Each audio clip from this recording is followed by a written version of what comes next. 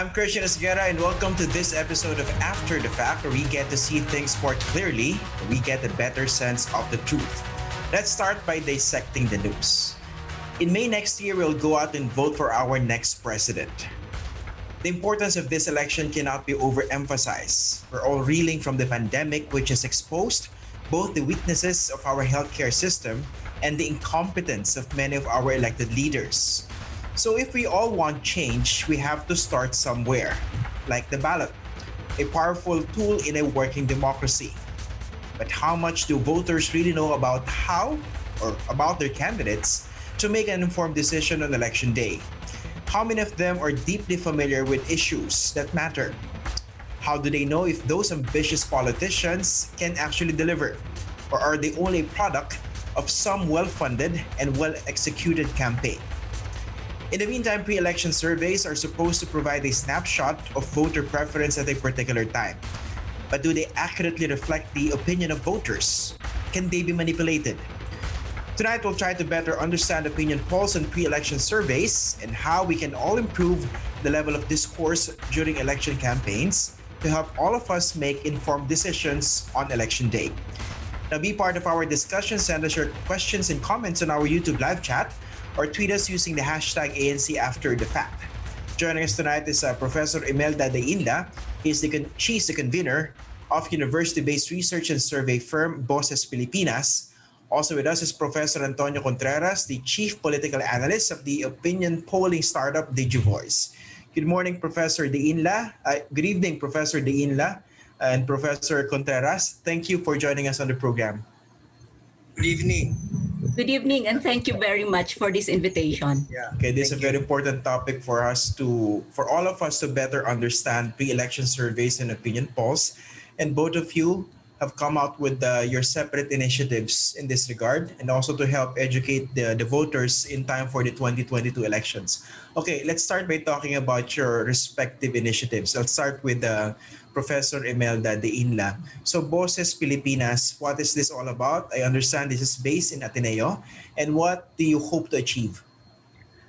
So Voces Pilipinas, we claim to be the first university-based opinion and survey research unit in the Philippines. It is a collaborative project with other universities and institutions across the country and based with the Ateneo Policy Center of ASOG. With Voces, we seek to advance an empirical, interdisciplinary, and policy-oriented studies of public opinion on democracy, governance, and development. Voces stands for Voces, Opinion, Siyasat, and Ciencia, which underlies our commitment for robust, independent, and ethical conduct of surveys. Okay, independent and ethical. What exactly do you mean? And is this a reflection also of the current survey firms and results that we have been seeing over the past several election cycles? We're not saying that this is a reflection, but we know that there is a big question on the quality of existing surveys. People sort of mistrust many of these opinion polls, and primarily because there is the lack of transparency in terms of how they conduct the surveys. And because we are university-based, we are under obligation to adhere to the high standards of conducting research and doing surveys.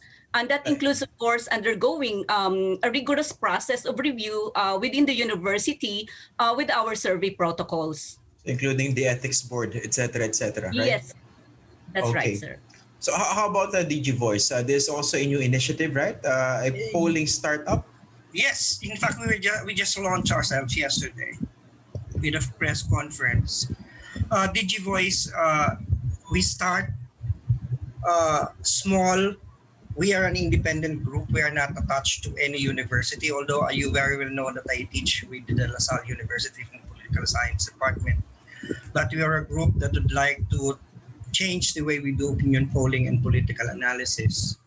We focus on the voter. We focus on authenticity. We focus on technology. That we have to realize that we are now digitized. And so we have to make use of the digital technology and gathering data. Of course, there are certain challenges, and that is the challenge that they want to address. How to address the limitations, the flaws, the suspected biases about online or digital surveys. But the thing is, we want to also affect the paradigm shift in the way surveys are being done. That the focus on surveys, and you're right, the tendency is to look at the candidates and turn it into a horse race. Who is winning, who is losing. And yet the very core of surveys, and as a social scientist, is to understand the people who are answering the survey, the voter. But when you interpret the survey, in the end, it becomes now the candidate, and the voter or the respondent now becomes invisible. It's rendered invisible, when in fact they are the ones who should be understood. Because when you conduct a survey, you have two things that you have to do. One is to understand why are they behaving this way. And it will be good for the voter themselves, but it's also good for the candidates, so that the candidates could read where they're weak, where they're strong. But what happens is that the logic has now been reversed. It is now the candidate that is the focus. And we in DigiVoice would like to correct that.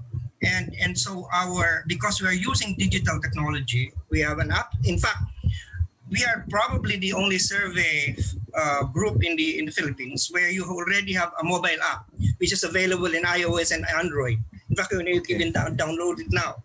So because of that, it's quicker, it's real time, but it's also could not be accused as being unscientific, because our vetting system, of course, I also come from the academy, and I would not allow my name to be attached to an endeavor that would be contradictory to the ethics and the standards of social science research. Okay.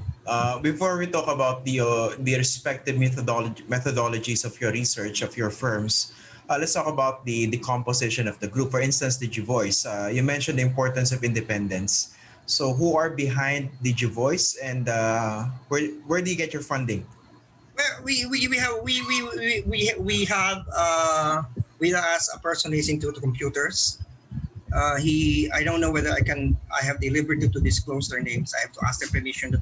But we have someone who who developed the apps, and we have our manager and our director, one is from the media, and another one is a development management expert.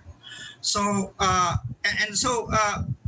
in terms of funding, galing sa bulsa namin ang karamihan dito. We started small, and we would like to get funding from clients who is going to avail of our services.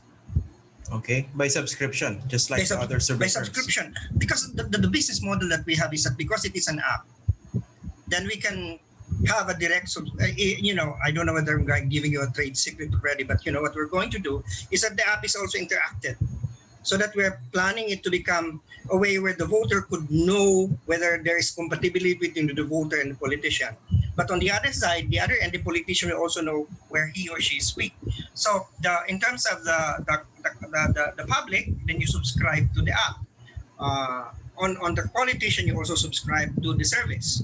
So that is the business model that we're trying to develop right now. Okay, so that is the business model for DigiVoice. But what about Boses Boses Pilipinas? Boses ng Pilipinas. This is based at the Ateneo Policy Center, right? So what about the funding? Sir, since we are university-based, basically it's university funding, but of course, it's a very costly endeavor. So, yeah. And that's why we actually resort to a collaborative model with other universities who have the same interest with, to improving voters' participation. So we actually partner with other non-profit organizations who have the same vision as us, which is to improve the quality of democracy and governance in the Philippines. So we operate in that model, collaborative, and so we farm out our surveys to those organizations and universities. And one of the things that can differentiate us from other polling outfits is that we will not receive any commission surveys from the politicians. So so we ensure that really we are independent from political influence. Okay, para mas maintindihan ng mga nanonood sa atin yung commission surveys. Let's say I'm a candidate, I want to avail of the services of a particular survey firm. Magbabayad ako, di ba? So usually meron silang periodic surveys. I can also put in rider questions. It's how it works. And then of course, a common suspicion of certain people is that if you pay for a survey, that survey might be skewed in your favor. Tama ba? And this is what you hope to address. If I may comment on that. Okay. Well, actually, when you commission a survey, because of two kinds of survey, commissioned and non-commissioned. The non-commissioned is initiated by the firm, and that is what we have done in our maiden survey. We call it the PINAS survey, which is Pilipinas and survey. So we call it PINAS survey, and it's in our maiden survey. It's non-commissioned, but at the same time, we're not closing the doors to clients. And it doesn't mean that if you have a client that you're going to be corrupted by it. Because I think if you are a client, you want to know where you're strong and where you're weak. Of course, you don't want to be told the truth. And that is our commitment. We have to tell you the truth. Where are your strengths? Where are your weaknesses? We will definitely not allow us being paid for us to manipulate the data and tell some lies. Because we will be and so that is something that will corrupt the integrity of the survey process. And sisingilin kayo later ng kandidato, di ba? Sisingilin kayo ng kandidato. Kung tatalo sila, mali kasi yung lumabas sa survey. Kaya nga ang ano dito, ang importante dito, sabi sa kanila, you tell them, we are going to tell you the truth. Because that is what you're paying for here. We are not a publicist. We are not a PR company. If you want to do that, go to a PR company somewhere. We are a marketing specialist, a political marketer. But we are a survey group. We want to get the pulse of the masses, of the voters, so that we can tell you the truth. Okay, and just to get this... it will help you win, if you want. Yeah, okay. There's also one issue I'd like to get out of the way. I know you have addressed this several times, Professor Contreras. On social media, you're being bashed from both sides, right. Yes, left and right, or all sides. Well, because of your previous support for President Duterte, and then later on, you became more critical of him. And of course, now, how could this affect, for instance, your standing now? I could tell them now I have been critical of everyone. So, I'm in the middle. You could not accuse me of being pro-Duterte anymore because I'm criticizing him. You cannot accuse me of being pro-LP or pro-Lenny because I'm also critical of them. So, in terms of the bias, I don't want to philosophize about this, but no one in this world is totally unbiased. Even universities have their own biases. Let us call it that way. Scholars have their own biases. People who say that they are in the university or in a scientific community. I come from a scientific community myself, and I know that political scientists, when they say they're neutral, actually they are not neutral. They have their own biases. What is important is you own to that bias, you declare it, and you just do your science well, and speak for itself. And so I think that is an issue that will keep on be told, and you just mentioned it. And ang sagot ko lang naman dyan, kaya nga, lahat sila galit sa akin, so sinong kakampihan ko? Okay. Right? Professor Diinla, what do you think are the common weaknesses of existing surveys that we have now? And what would be something different that Boses Pilipinas would offer? I think one is yung nabanggit kanina, of course, we've been talking about it, yung transparency. And actually, my question to Dr. Contreras is also that would you be willing to actually reveal who commissioned the surveys? And because, by revealing the commissioning this with the commission surveys, I think it also has an impact on the way respondents would actually react to the survey. And yes, so that's really one of the contentious issues, of course. But sure. I think it's the fact that we should really be that we should be facing, because I think one of the things that probably is lacking right now is, I think, yung idea of responsible polling, because polls in many ways have already affected a lot of of policies, of the way we choose leaders, and ultimately, of course, its impact on the kind of government that we will have. And so I think it's really important to have that sort of responsibility and acknowledgement that polling will have those unintended consequences. And so, honesty and transparency is really very important. And that Boses Pilipinas, we want to really, that is the gap that we wanted to fill in, but also encourage others to do so by disclosing our protocols, by undergoing reviews about those protocols and being honest about it. So I think really at this point in time in our history, wherein the next election would be very critical, I think really it's really very important for the polls, for the pollsters to be responsible.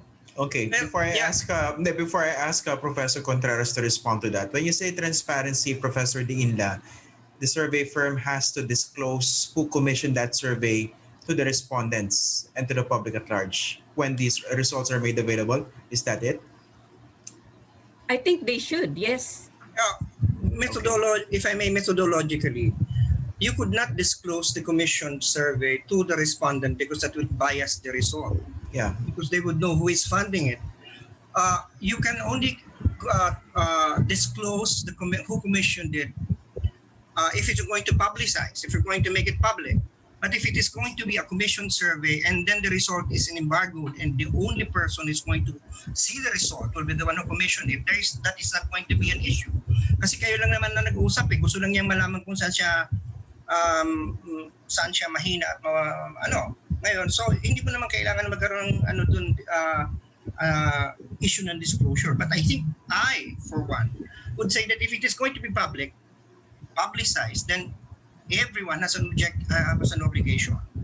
Any firm, and I agree that there should be disclosure para malaman ng tao sino nagpondo niyan. But for non-commissioned surveys, wala namang problema diyan kasi galing naman talaga yan sa pondo ng firm. Pero kahit na nga yun dapat alam mo rin kung sino nagpondo niya kasi saan galing ang fund. Tama yung tanong kasi of course sa university, for example, Ateneo, they have it's funded by Ateneo, but even there, with all due respect to Professor Diinla, even that may not even be an escape because we are a university. You are going to be seen as objective. Like I said, let us call a spade a spade. Ateneo and UP and LaSalle are very much associated with the political opposition as a name.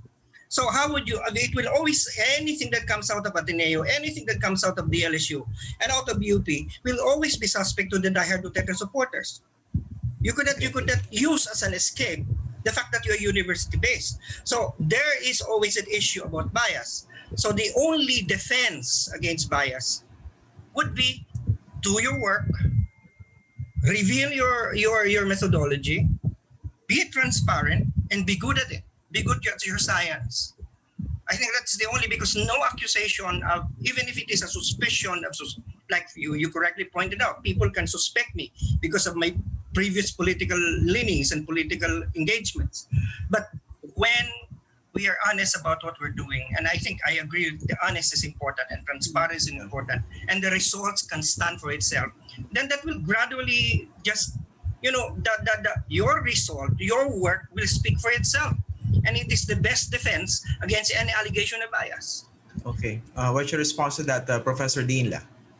I think I agree, to some extent that, we have all our own personal biases, but that shouldn't get in the way in how we do our work. So as already mentioned, we need to be transparent with our process. How did we get the samples? Where are they? Of course, without revealing, of course, the respondents, because it will dissuade them from participating in the survey, But we need to be very transparent in terms of, the sampling itself, how we did the sampling, the size of the sampling, and the non-response. We should also be disclosing that. So these are the things that we really be, to be transparent to the public as well.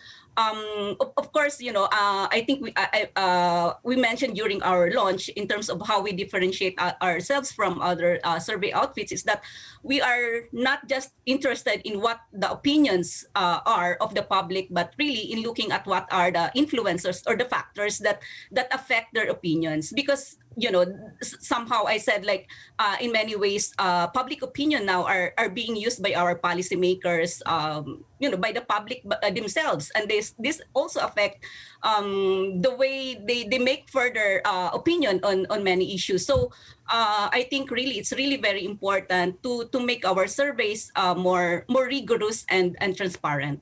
Okay, let's talk about questions. How are we supposed to craft questions to be able to get honest answers from the respondents? This is also an issue being raised before the established survey firms over the past several election cycles, the way they craft questions. Professor Contreras first. Well, any social science research course will tell you that you're correct. The way you phrase the question would have an effect on the way it will be answered. There are leading questions, there are questions that suggest, and also there are questions that are very hard to answer. So you have to pre-test. That's what you call in social science research. You have to pre-test your questions so that you can get the validity of it in terms you can get what you want. It also the issue of language, the issue of the presence. In fact, that is why I think whenever if the person has access to online media or malakas ang signal sa kanila ng internet, mas kaunti ang bias if it's going to use a digital platform like a mobile app, because it's very personal. It's a gadget that you can work on it compared to a person who comes in and asks you questions, because you have what we call in the social sciences as Hawthorne effect. People will have the feeling that they're being studied. And then, of course, if they don't introduce that they are asking questions about the elections, for example, if they're asking something, then the people can mistake them to be a government worker. So that is one of the reasons why, in the past, the people are complaining, why is it that President Duterte is doing all these bad things and then he's still popular?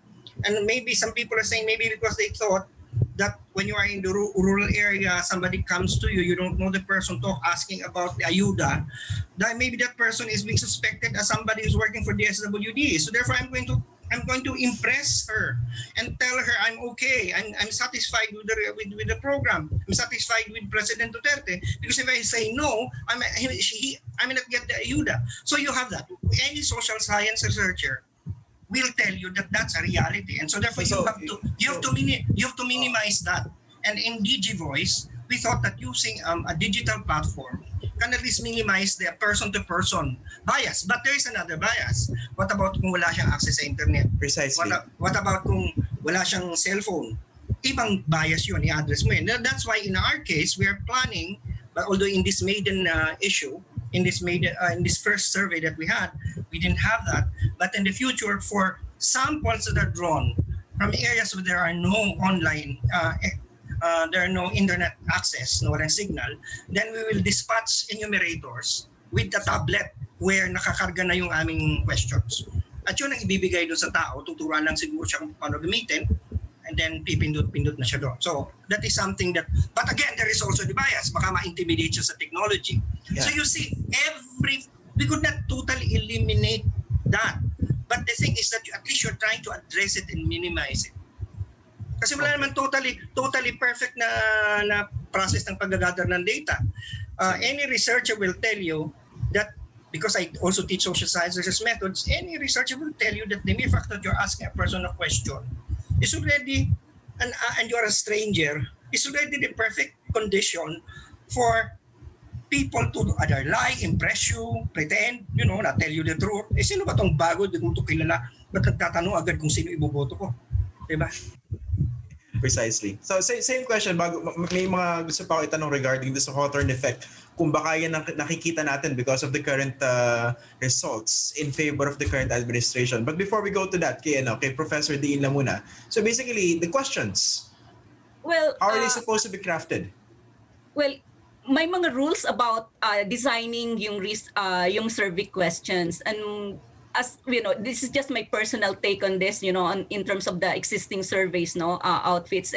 Is that very general yung mga questions nila, so it really lacks the specificity.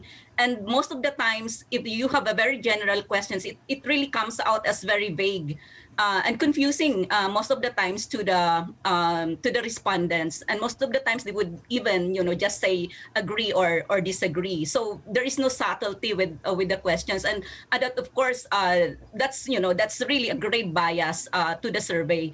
But also that, of course, because sometimes we don't really see the questions in full, yung kabuuan ng questions.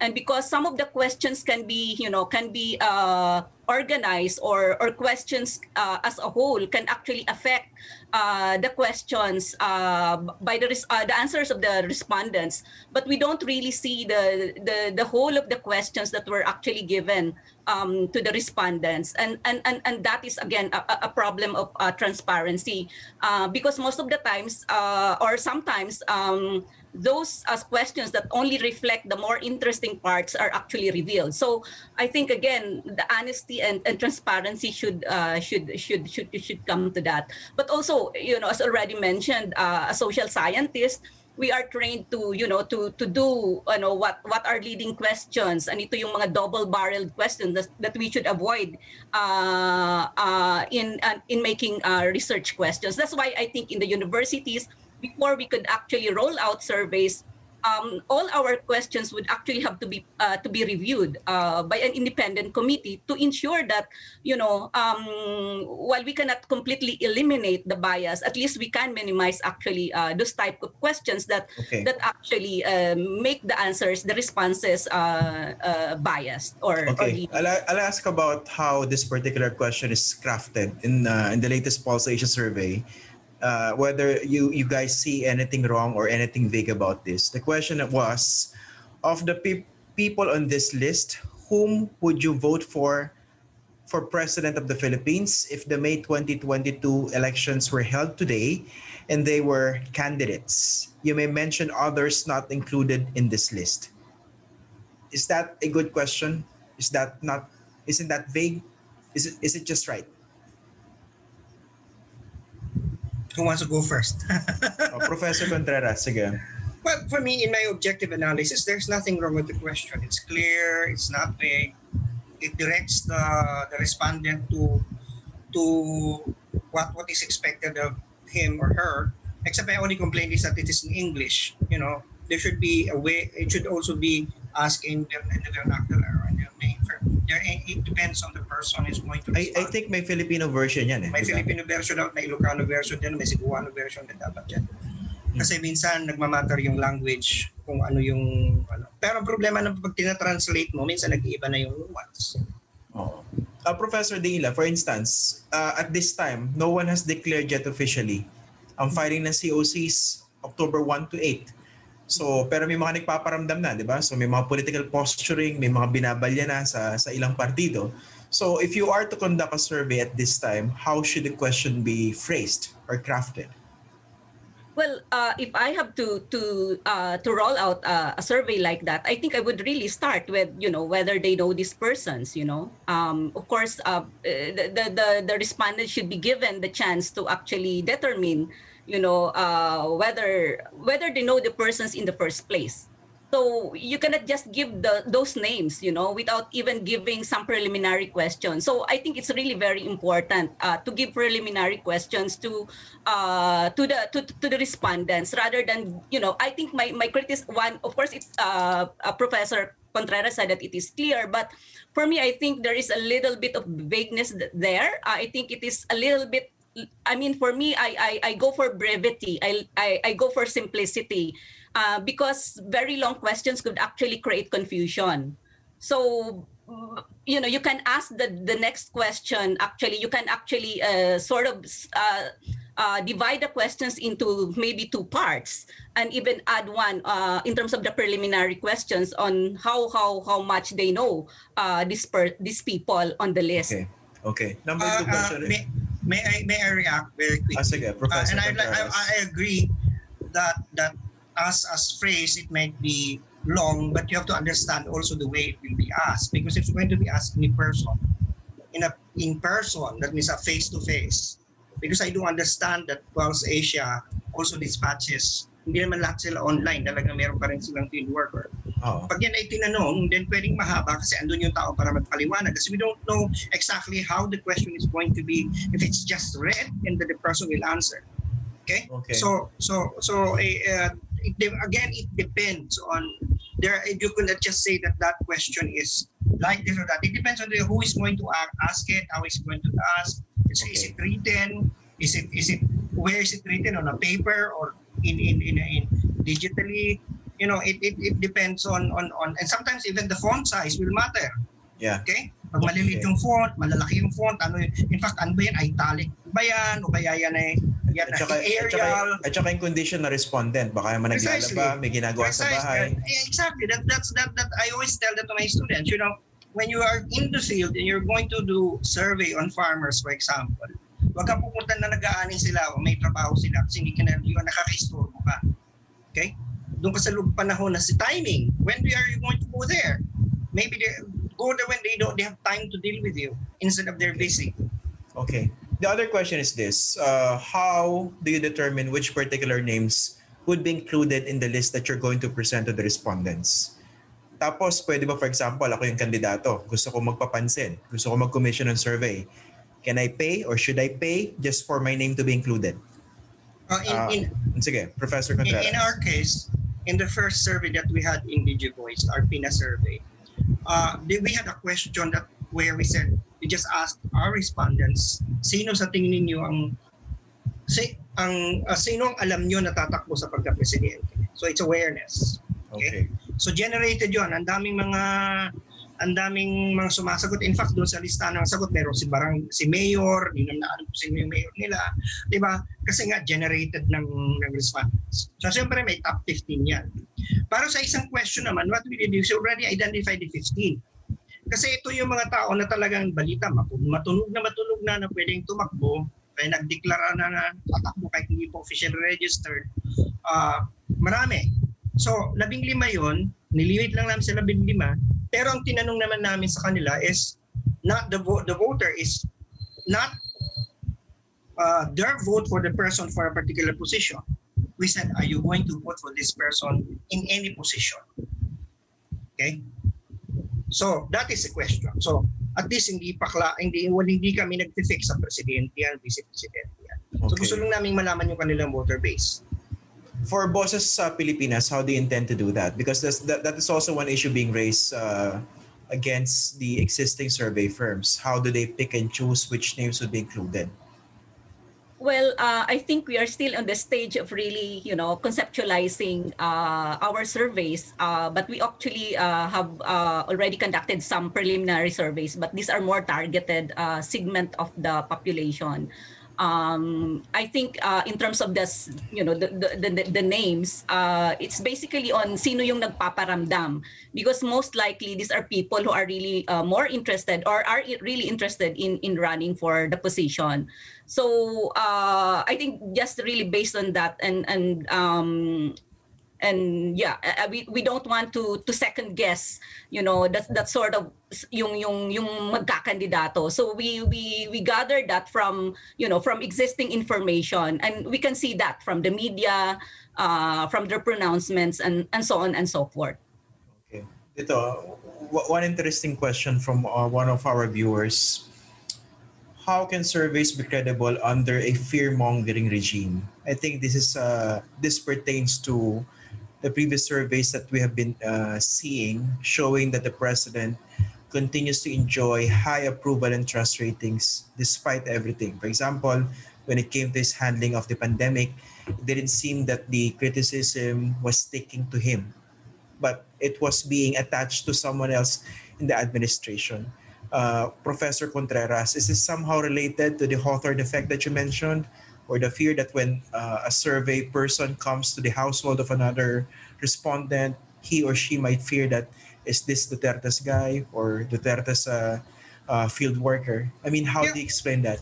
Well, again, it depends on the kind of survey that you're going to administer. It's going to be administered by a field worker who is unknown to the person, first time encounter, and you're asking questions about the agreement or disagreement of a respondent on certain government programs.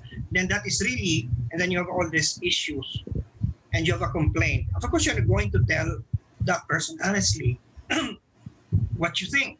Matatakot ka. So meron ganun. So that is really a factor that we need to consider.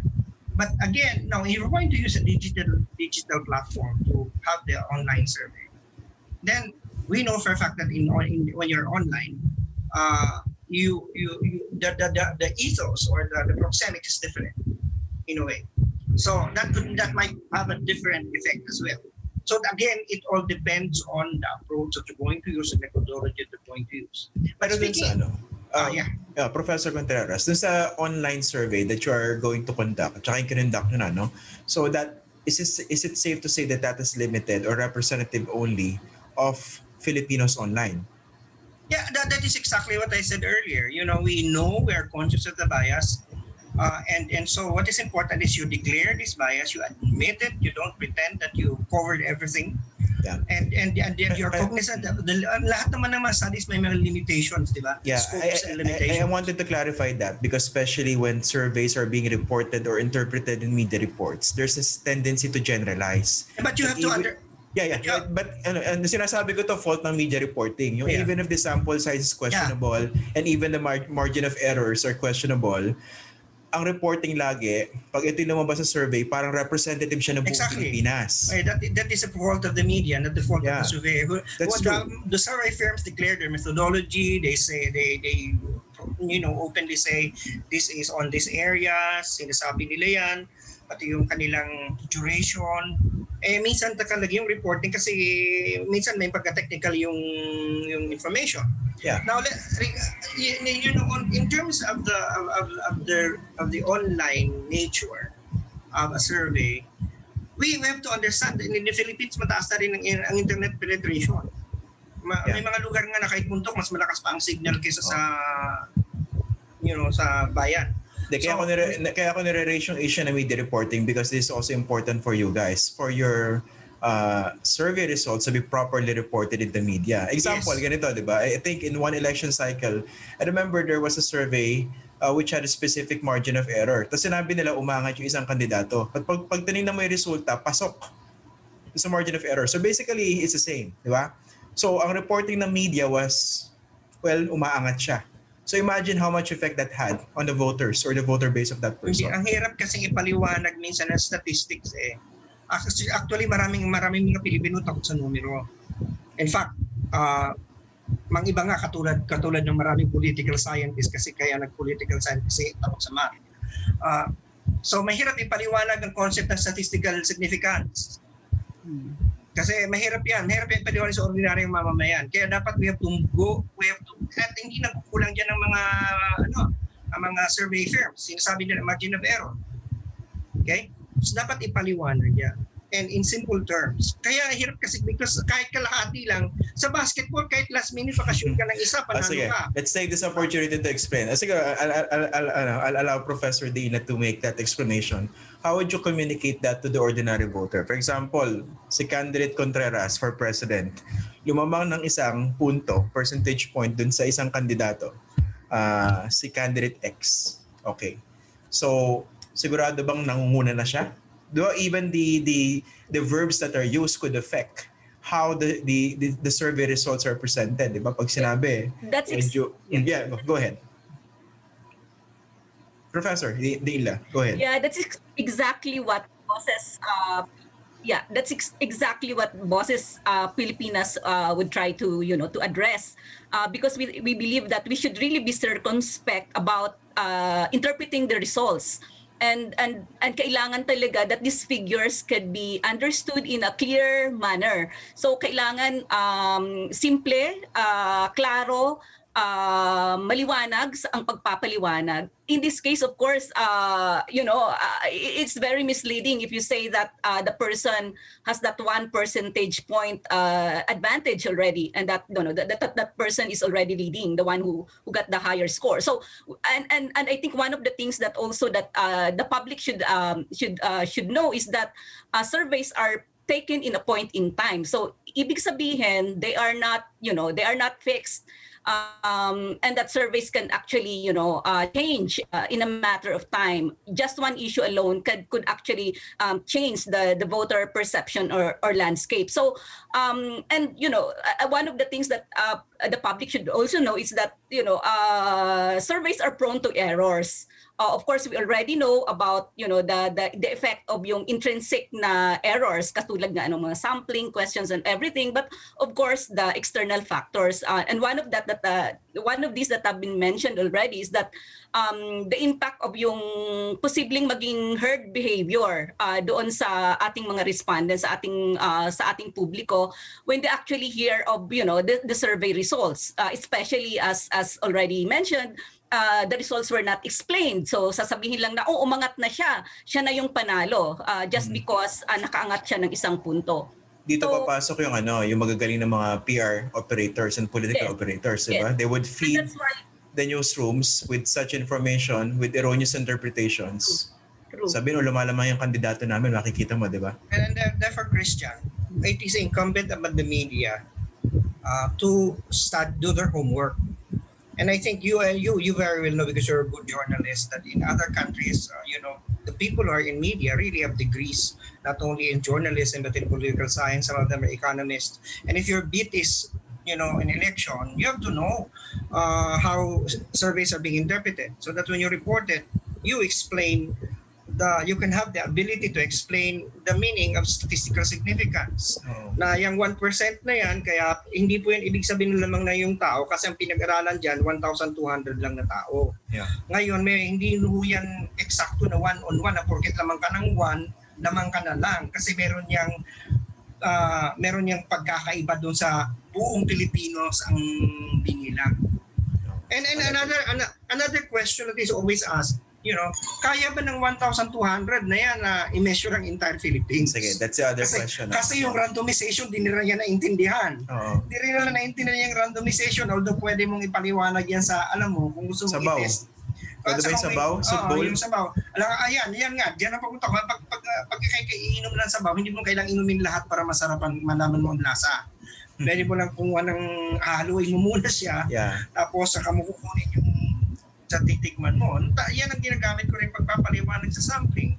At hindi mo naman kailangan sirain ng lahat ng sukatin lahat ang na-produce na soft drink sa isang pabrika para malaman ng quality. Diba? Kailangan mo muna kumuha ng ilan lang dyan. Diba? Basta tama yung sampling. Kumbaga nahalo ng tama yung sabaw. Kung hindi nahalo ng tama ang sabaw, yun ang point. Pwede mo sabihin doon hindi na randomize. Kasi hindi mo hinalo Diba? So, nakuha mo lang yung parting maalat. Okay. There's a question here, very interesting. How do you guarantee the respondents the confidentiality of their engagement, say in a village where village officials precisely make it a point to snoop, in itself a form of intimidation? Diba? Nalalaman yan sa barangay Professor Deanla. Thank you, Christian, for that question. Confidentiality is really very important to us, to ensure that they really respond, to provide their own, true response to the questions. We have some protocols how to do that. For example, we cannot have all the rest of the barangays snoop on the person while doing that. But also that we are also doing the surveys now via online or even hybrid method because of the pandemic. Of course, we also have that yung undertaking namin that they can actually provide a feedback. In fact, they can complain to us because our names, the enumerators or people that we have commissioned to undertake to implement the surveys, their details are there. So that is one of our guarantees, in terms of making sure that the respondents are protected, are secure. In the way that they are answering our questions. Okay, how about the sampling, the respondents? How do you make sure that they are properly distributed to be as much as possible representative of the public sentiment? Okay, so sampling is really very important, no? And I agree that it doesn't have to be a really big size. A small size can be representative, provided that So yung technique then is of course yung multi-stage sampling at we do that. So you need to sample different demographics. Hindi lang kasi ang minsan kadalasan diyan may overrepresentation of certain sectors. That is the one that we wanted to prevent, yung overrepresentation of certain sectors. Yeah, about the location itself. For example, if you're going to survey public sentiment or voter preference for Mindanao, baka naman yung sinusurvey nasa taga Davao lang. Well, that's actually a challenge, no? Especially in the conflict area. And in fact, I did a survey in the Bangsamoro Autonomous Region. But and that's the importance of actually having collaborators. For example, in the survey that we have done, we have collaborators in those areas to make sure that we really reach out to them. Okay, Professor Contreras. Yeah, regarding sampling. The way I would answer that question is this: if you are really going to seriously work on your survey, and it is a commitment to something that is good for the country and good for the discipline, your discipline, and good for yourself, then you're not going to waste the opportunity of compromising it, okay? And to a point that it's going to corrupt and pollute the results.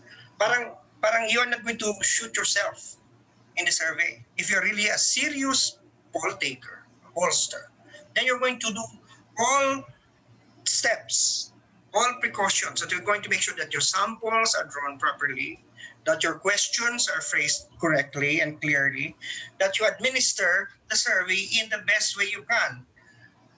I think, and so it's a matter of principle, and there are fly-by-night survey firms. That is a reality. And that's true in any profession, and it's a manner that are environmental journalists. Yeah, delikado pa dyan. Since you mentioned yung mga fly-by-night survey firms, ang problema, napapatulan pa minsan ng mga media. Precisely. And so people should be discerning. So aside from that's other commitment that we're going to have in DigiVoice.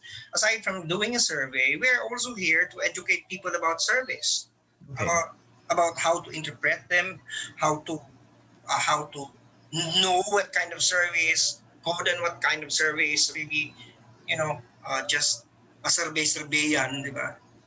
And so talagang ganun, hindi mo ma-eliminate. There is all going to be a bandwidth somewhere. Yeah, ito example, we're not exactly fly-by-night, pero very questionable methodology. Yung mga radio surveys, for instance, diba? Yung mga callers, o yung tumawag ganito. Or social or Facebook surveys, online There's surveys. No science behind it, definitely, but they get reported, and politicians and their operators take advantage of that, no? Actually, one thing that we're doing right now in DigiVoice is because ours is an online, is a mobile app. The way it's going to be administered is that we're going to have what is called our white list, which is basically the list of our panel, our randomized respondents. They're going to use the app because the app is downloaded. But at the same time, because it is a downloaded app, anyone can download it. You can download it, and you can participate in the survey yourself. And even if you're not part of the sample, and so you're going to have two data sets. You have a data set of the controlled random sample, and have a data set for the uncontrolled. Okay, which is basically anyone, which is mimicking the radio survey and then the Facebook survey. As a social scientist, my interest here is something very academic. Of course, you expect the hypothesis will be there is a big difference. There's a big difference between the result of the randomized controlled survey and the one that is going to be very much like a radio survey. You call, or you just complete a survey in Facebook. For me, the question is how big is the difference? Sabi ko nga, paano kung wala palang pinagkaiba? Dinalintikan na tayo. Sorry, nagkaroon na tayo ng problema sa sampling. Pag ganun pala, paano kung lumalabas ang resulta pala ng online na survey na walang sa randomization, katulad lang naman ang resulta na may randomization. I'm thinking of that. If that happens, then whether we'll cross the bridge. But my hypothesis is that there's going to be a difference. But for me, it's an academic matter. But it would help if you look at yung dynamics ng numbers. Okay. Diba? Before I go to Professor De Inla, we're nearing the end of our discussion. Yun sa random sampling, basically lahat na nasa listahan will have an equal chance of getting picked. Masa survey sila, equal chance. Well, okay, sige. Anybody would like to answer that? Yeah, well, that's the most, that's the ideal kind of, random sampling that we wanted to have. But, in real world, that doesn't happen. I think the issue is actually implementation. Okay. Because hindi lahat yung napili mo doon or na-random doon sa sample ay maaari mong ma-reach. You couldn't reach out to them, all of those people in the sample. And especially during the pandemic. Yeah. Especially at this pandemic. That's why kailangan mo din lakihan actually yung sample frame mo na tinatawag. So may palugit din eh. And to account for the for the non-response. My final question for the two of you, pakisagot na rin. After you make your comment, Professor Contreras. Ito nadinig ko to from veteran pollsters, no. So how do you ensure or guarantee that your timing won't be known to political operators' campaign strategies? Diba minsan, pag yung field work, inaabangan nila eh. Let's say this particular week of the month, then bobombahin nila ng advertisements, local radio for instance, just to make sure that their candidate would be very much in the consciousness of the people who would likely be part of that survey. Okay. Actually, that is one way you can corrupt the survey, especially if you're an organization and there's one bandwidth in your organization that can tip a politician and say, our sample is in this place, or you just, so the person, even if that person doesn't know where's the sample, part of the sample, just go there and, carpet bomb the area with propaganda. But that is one way of gaming the system. So therefore, you just have to protect yourself in terms of the confidentiality. But in terms of actual randomization, it would have been better if you have a list of all the voters or a list of telephone numbers. You can just randomize a number and call it, that's the perfect randomization. However, what we have is we don't have that. We don't have that. So, ang nira-randomize naman actually is not a person but a place. That's the reality in countries like ours. You randomize a place and then you paliit ng paliit from the region to a province to a town to a precinct. And then pag it's a precinct, minsan, in reality, what you do is you don't even random sample. You randomize a person. You randomize a landmark like a flag. A flagpole in a barangay, and then from there you walk a few meters. The first person that you're going to hit is that person. Okay, yun ang problema. So, and so that is the reality, and that is why it's something that is now transcended when you have a digital survey, an online digital survey. You want to address because hindi na importante yung spasyo. Mas madaling magmamili ng sample. Basta ang limitasyon lang doon, dapat meron silang online access. Okay. Professor De Inla, last word. I think last word is that I think we really need to be responsible pollsters, and we need to educate the public about the methodology, and of course we need to be responsible in the way we present our survey findings. Okay. Professor Imelda De Inla and Professor Antonio Contreras, thank you for joining us tonight. Maraming salamat. Thank you for having us. And before we go, the hashtag Magparehistro Ka is gaining traction online as the deadline for voter registration here in the Philippines nears. Some netizens are using the hashtag to share their experience about becoming registered voters. Others also use the hashtag to shed light on other efforts that streamline the voter registration process. These include the recently launched Comelec mobile registration app, which allows users to fill out the registration forms using smartphones, and the Registruck initiative in some parts of the country that aims to reach voter applicants in far-flung areas. The voter registration period ends on September 30 this year. So that's it for this episode. This has been your host, Christian Esquera. You can watch this episode again on I1TFC or listen to our podcast on Spotify. Now, for recaps and other exclusive content, subscribe to the ANC YouTube channel and catch up with us on Facebook, Instagram, and Twitter. See you again tomorrow after the fact.